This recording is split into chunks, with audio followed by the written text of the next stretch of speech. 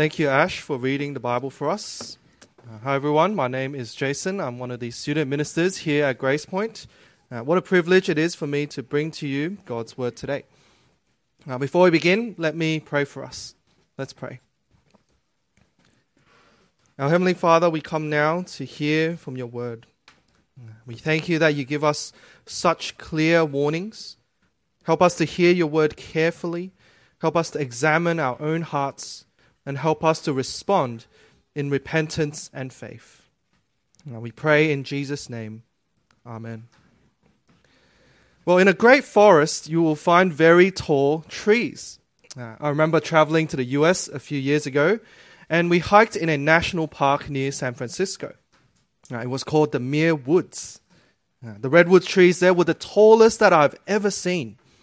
These tall trees, they give a picture of strength and maturity, don't they? But you know what? Loggers and woodcutters, they often don't cut those tallest trees. That's so strange. Those tall trees have probably twice the amount of wood, but they won't cut them. Why is that? Well, the reason is very simple. Tall trees often are rotten on the inside. They are hollow, they are dead inside. These trees are often blown over by strong wind. They appear to be strong, but on the inside, they are hollow and weak. In the same way, church, if we are not careful, our Christian walk can become like one of these trees. We can appear strong on the inside, but on the outside, but inside, we are rotten and hollow. And this is what we see in our passage today. In Hosea 8, God continues to pronounce his judgment on Israel. God is exposing how hollow Israel is. God is exposing their hypocrisy. Before we continue, let me give this caveat.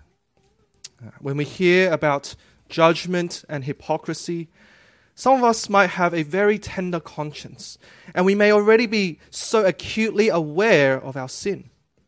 Now, some of us might be already thinking, I'm the biggest hypocrite. I deserve God's judgment. But if that is you, then may I say this. The reason why God is so harsh in Hosea 8 is because he is speaking to expert hypocrites. They have been hypocrites for so long. They have been repeatedly ignoring God's call to repent. And that's why the passage has the tone that it has right now. But may I remind you, God's grace is much greater than your sin. But if you are not someone who is acutely aware of this darkness in your heart, then may we examine our own hearts today. Because we share the same sinful human heart that first produced Israel's hypocrisy. We share the same tendency to wrap ourselves with Christian wrapping paper. Hearing what God says about Israel's hypocrisy will help us detect our own. And holding up God's word as a mirror will reflect the true condition of our own hearts. But church, if we don't heed what God is saying, we might remain in our hypocrisy, which is so deadly and so unfulfilling. You may know this feeling. We might think we can keep living there, but one day our hypocrisy will be exposed. The seed of our hypocrisy will one day grow into tall trees. But to change the metaphor, it will surely be cut down and become fuel for the fires of God's anger. As we look at Hosea 8, today's sermon will have 3 points: hypocrisy exposed, hypocrisy judged, and heartfelt obedience. You can find them in your outlines. And church, as we hear from God's word today, I hope and pray that the Holy Spirit will convict you of this truth, that hypocrisy is deadly, but heartfelt obedience is life-giving. We're now at point 1, hypocrisy exposed. Now, let me preface by saying that point 1 is our longest point, but let us dive right into the passage. Starting in verse 1, Hosea chapter 8, opens with God blasting his judgment against Israel. Look at verse 1 with me. Put a trumpet to your lips. An eagle is over the house of the Lord, because the people have broken my covenant and rebelled against my law. Israel cries out to me, our God, we acknowledge you. But Israel has rejected what is good. An enemy will pursue him. Right out the gate, God isn't holding back. God is naming the hypocrisy straight away. Israel, you say you know me, but you have spurned me. You broke my covenant. You broke my law. And this is at the heart of their sin. They think they know their God. They think they acknowledge God. They think they worship God. But in reality, they are doing all sorts of things that store up God's wrath.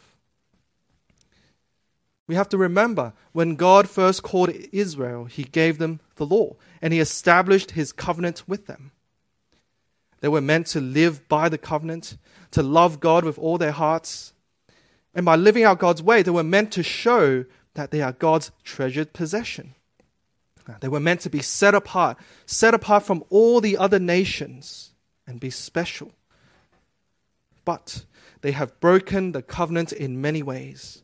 And the rest of the chapter has many expressions of this.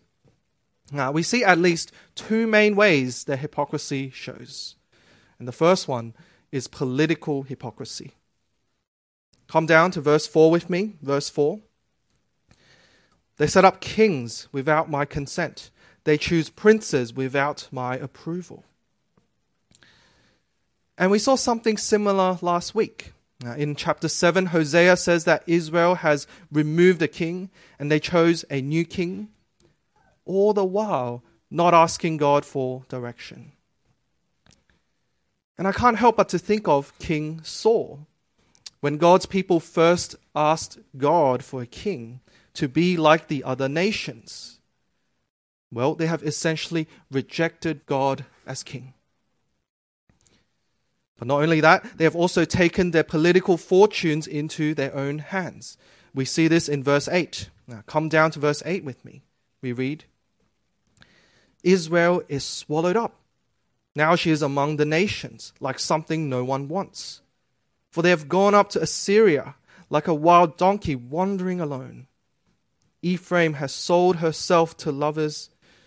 And verse 10, they have sold themselves among the nations. What this means is that when Israel was under attack, they built alliances with foreign nations. Israel sought the favors of Assyria. But you know what? In the end, it was the very same Assyria who will bring Israel to their downfall. Israel is said to be selling herself to lovers, and in the end, it is their first love that they have forgotten. They have forgotten God. And this brings us back to Hosea chapter 1, this imagery of prostitution and adultery. And so we see that in their politics, Israel reveals their hypocrisy. And at the heart of both of this is their rejection of God as king and their rejection of God as their first love. They didn't believe God is the only leader that they need. They didn't believe God is the only protector that they need. They have broken the covenant and they have rejected God as king. But not only that, Israel is also hypocritical in their worship and in their spiritual life.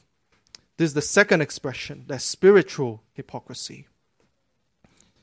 And again, we see this in different ways. The first is idolatry. Come back to verse 4. Now we read the second half of verse 4. With their silver and gold, they make idols for themselves, for their own destruction. Samaria, throw out your calf idol. My anger burns against them. How long will they be incapable of purity? They are from Israel. This calf, a metal worker has made it. It is not God. It will be broken in pieces, that calf of Samaria. There's so much to unpack here. That calf of Samaria is a reference to the two idols that have been more recently made, one in Bethel, one in Dan. And it reminds us of the golden calf in Exodus 32. When Moses went up the mountain, the people and Aaron made a golden calf, and they worshipped it instead. They couldn't bear with the Almighty God, who was at the top of the mountain with smoke and lightning. And so instead, they made a smaller version of God. Something that was more accessible, more tangible. And if you ask Israel, of course they will say, oh, we worship Yahweh. Look at him sitting comfortably on that stand. God's anger burns against Israel's idolatry. Apart from idolatry, Israel's hypocrisy extends to their worship. They claim to worship God, but they don't worship God in the way that God has prescribed them to. Now we see this in verse 11. Verse 11. Though Ephraim built many altars for sin offerings, they have become altars for sinning. You see, God definitely wants his people to make sin offerings, but God ordained that to be in Jerusalem. And Jerusalem is in southern Judah, not in the northern kingdom of Israel. And so they built many altars in Israel in the north, so that people won't go down to Jerusalem, and otherwise they might realize Jerusalem is the true place of worship. And so these altars, Israel is living in a sham all along. And God condemns this with very clear wordplay. Now, the more altars you build, the more sins you commit. And that's why God continues to say in verse 13, though they offer sacrifices as gifts to me, and though they eat the meat, the Lord is not pleased with them. Lastly, Israel's spiritual hypocrisy is in the law. We read this in verse 12, and this is the ESV translation, verse 12. Were I to write to him my laws by the 10,000s, they would be regarded as a strange thing. Israel is so unfamiliar with God's law. All these political and spiritual sins are revealing the true condition of their hearts.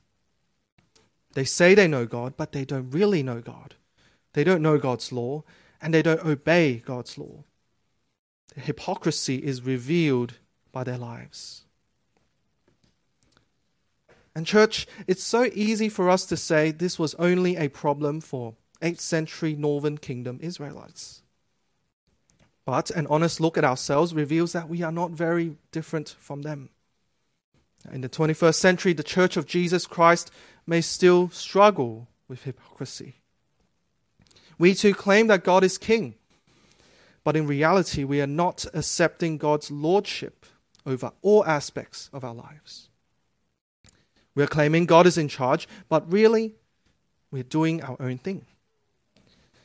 Now, this kind of hypocrisy often shows in doing all the right things externally, but only doing the bare minimum. I'll come to church, I'll join CG, but that's only because everyone else is doing it. I will make sure on the outside I look like a good Christian. We say we know God, but our relationship with him may be withering inside. And that's something only you can tell. This kind of hypocrisy often shows in having little interest in others, not really interested in serving others, loving others, praying for others. But church, we realize we belong to a foot-washing servant king. If we truly think he is in charge, we will do the same. Our actions really reveal the true conditions of our hearts. Or when we think about idolatry and misplaced worship, we might not be carving out a bull and bowing down to it, but we may be making a version of God that is easier, that is more convenient. We might only hand over some areas of our lives to God. You might say, I will serve God if only it doesn't take up that much time. You might say, I'll serve God, but only if it doesn't cost my money, my career, my family. Or we'll say, I love God's people, but only those who are easy to love, only those who are similar to me, or only if they love me back.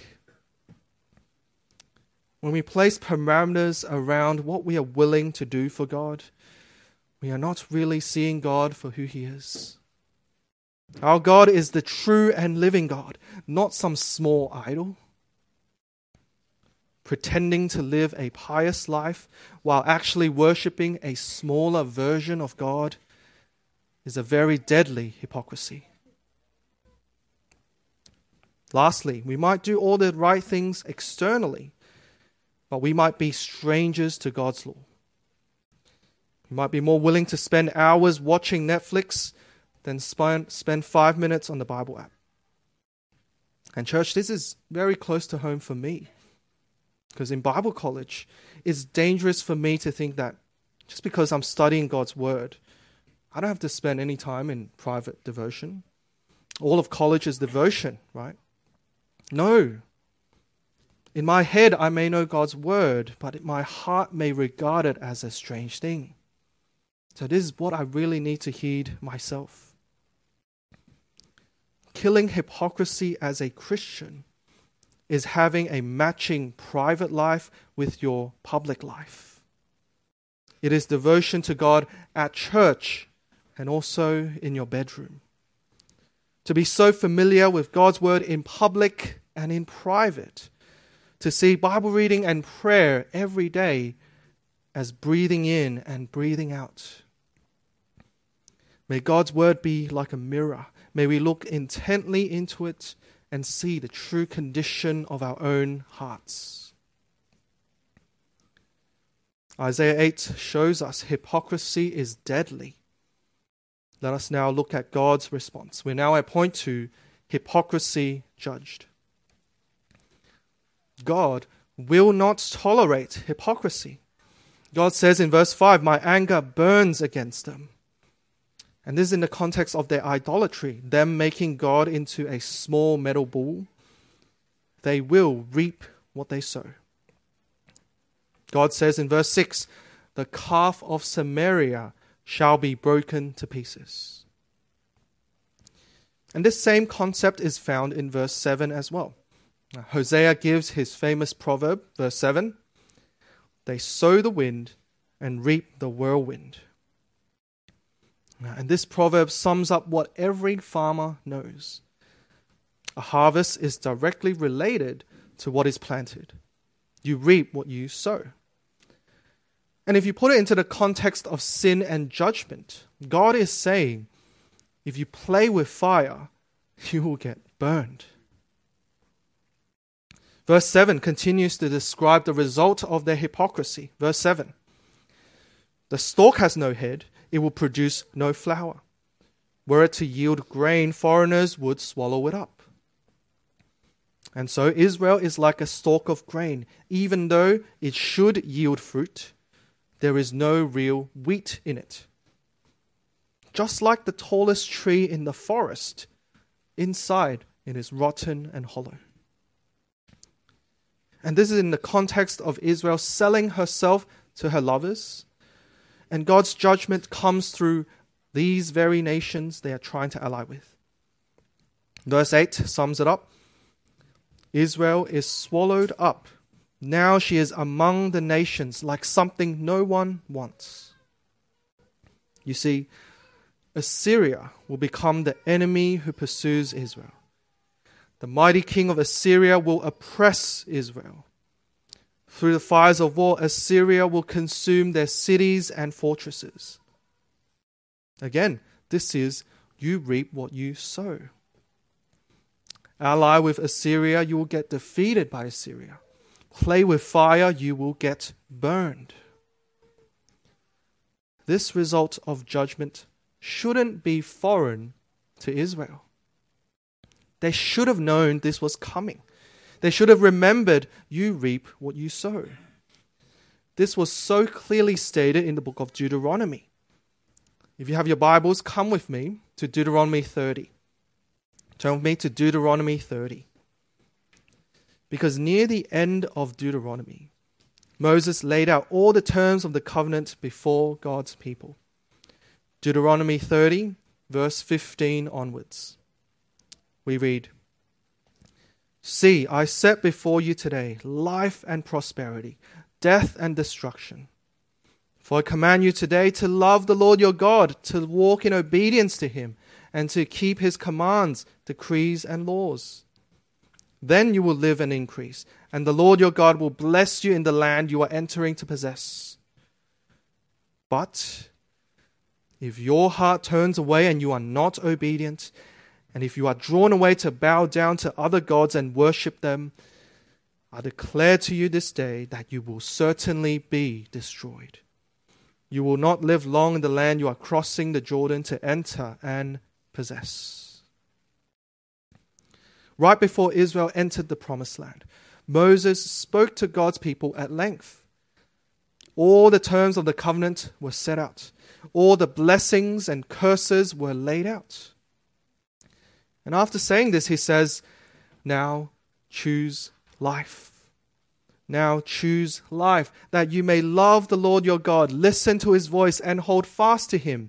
For the Lord is your life, and he will give you many years in the land." This is what we can learn about hypocrisy. The problem with Israel is not that they don't know this. They do know this. The problem is that they have allowed the little seeds of sin to fester. They continue to wrap themselves up in wrapping paper, doing all the right things on the outside. On the inside, it's all rotten and hollow. From the calves of Samaria that were made, all the way to the many hypocrisies in Hosea 8. One small seed of hypocrisy will inevitably grow. One small seed of hypocrisy can grow into uncontrollable weeds. And so, church, we ought to examine our own hearts. Are there any small seeds of sin in there? Are there small sins that we think are okay, that are small, that are insignificant? Perhaps we think we do so much for God, he will be okay with my small sins. Perhaps we think those sins are so small that no one will know about them. But you see, church, one small seed of hypocrisy can grow into uncontrollable weeds. Little decisions of sin will accumulate and fester. And so we got to nip it in the bud before it grows out of control. But more than this, we can also learn that hypocrisy cannot be hidden. Hypocrisy will one day be exposed. Israel says to God, "I know you." But God sees right through their hearts. And so in the same way, God sees right through our hypocrisy. God sees right through our sin. Even if you think you can hide it from everyone, your life is bare before God. And God's hatred for hypocrisy is consistent throughout the whole Bible. In the New Testament, we see Jesus condemning the same hypocrisy. And if the same hypocrisy is found 800 years after Hosea, it is no surprise that it is still here 2,000 years later. We read in Matthew 15, Jesus blasts the Pharisees. "You hypocrites! Isaiah was right when he prophesied about you. These people honor me with their lips, but their hearts are far from me. They worship me in vain. Their teachings are merely human rules." And Jesus is so right. What matters is your heart. May we not be found on the last day when we say to Jesus, "Lord, Lord," only to hear him say, "I never knew you. Away from me, you evildoers." And may we also take heed and not fall into the category of 2 Timothy 3. Paul describes some people as having a form of godliness, but denying its power. These very words, "I never knew you," and having a form of godliness but denying its power. These are scary words. Hypocrisy is deadly. And if you are sitting here right now, you can echo with what God is saying to you through His word. Then hear this. Come into the light. Come into the light. You don't have to remain in your hypocrisy. God promises forgiveness and restoration to all who repent. God offers His grace in Jesus Christ. And that's what we're going to talk more about right now. If our hypocrisy is so bad, what hope is there for us? We're now at point 3, heartfelt obedience.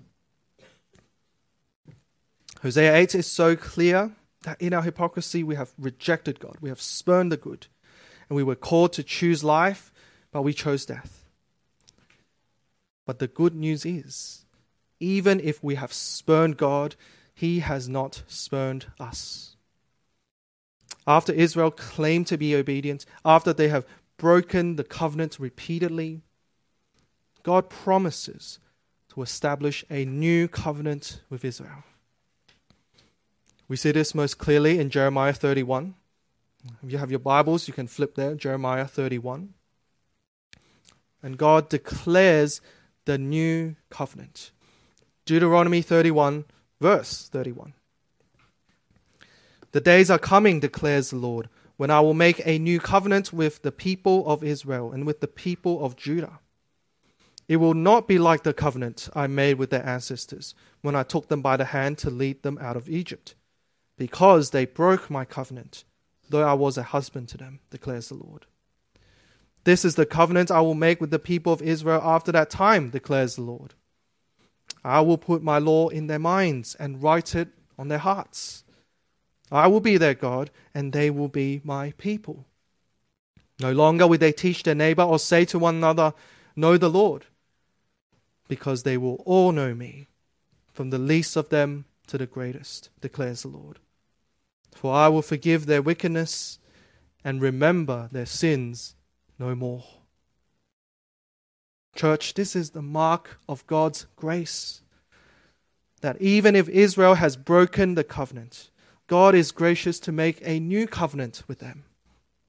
It won't be like the old covenant. Instead, they will all know the Lord. There will be true knowledge of God. They will live and breathe a knowledge of God. Church, this is the cure to hypocrisy.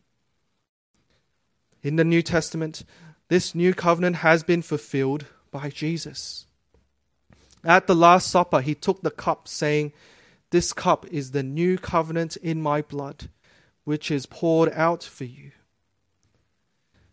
Because of this poured out blood of Jesus, the new covenant has come.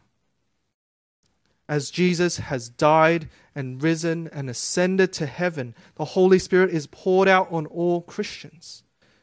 By the Holy Spirit, we can live a new life. And instead of secret sins, instead of a fake appearance and sinful hypocrisy, we can now live with genuine, heartfelt obedience. Church, may we rid ourselves of our secret sins. May we echo with the psalmist and pray, forgive my hidden faults. Keep your servants also from willful sins, that they may not rule over me.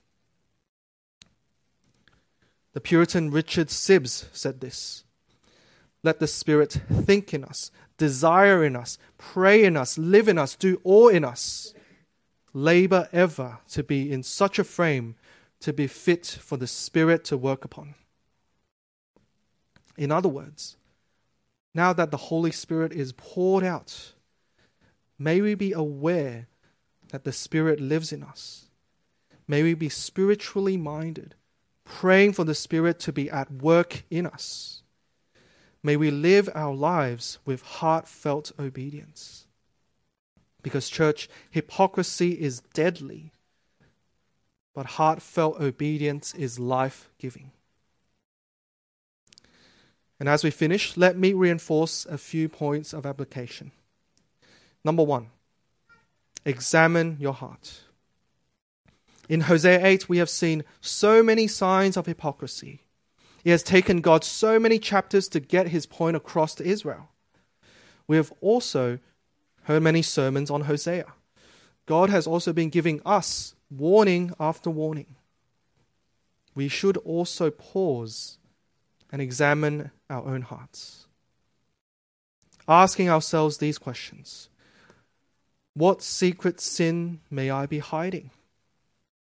How is my public and private life different? What is something about myself that I don't want others to know? If you can immediately think of something, then we can go to number 2, respond in repentance. Pastor Elliot called us to a real repentance a few weeks ago. If you have thought of something just now, may we resist the temptation to harden our hearts and brush that aside again. God may have been speaking to your heart for many weeks, and all those weeks you have kept him at arm's length. Yes, I do this, but God has forgiven me, so it doesn't matter. Or I do so much for God, I'm allowed to keep this. Or very simply, I don't really care to change. Church, God's anger burns against hypocrisy. And church, hypocrisy is not fulfilling. It grows into uncontrollable weeds, and it will eventually be found out. Come into the light. And finally, choose life. Choose heartfelt obedience. Because of God's Spirit living in you, you can now live in heartfelt obedience. May we let the Spirit think in us, desire in us, pray in us, live in us, do all in us. And may we choose the life that God wants us to live. From Deuteronomy, to love the Lord your God, to walk in obedience to him, and to keep his commands, decrees, and laws. This is a much better way to live than to hide in hypocrisy, put up a fake appearance, and slowly wither on the inside. Church, hear God's word to you today. Hypocrisy is deadly, but heartfelt obedience is life-giving. Let us pray. Our Heavenly Father, we thank you for the clear warnings in your word. We thank you that you love us so much that you can't bear to have us keep living in hypocrisy. It is hiding, it is secretive, and it sucks true life out of us. May we come into the light. May we examine our hearts. May we repent of our sin and live by the Spirit. May we know that heartfelt obedience is the most life-giving. In Jesus' name we pray. Amen.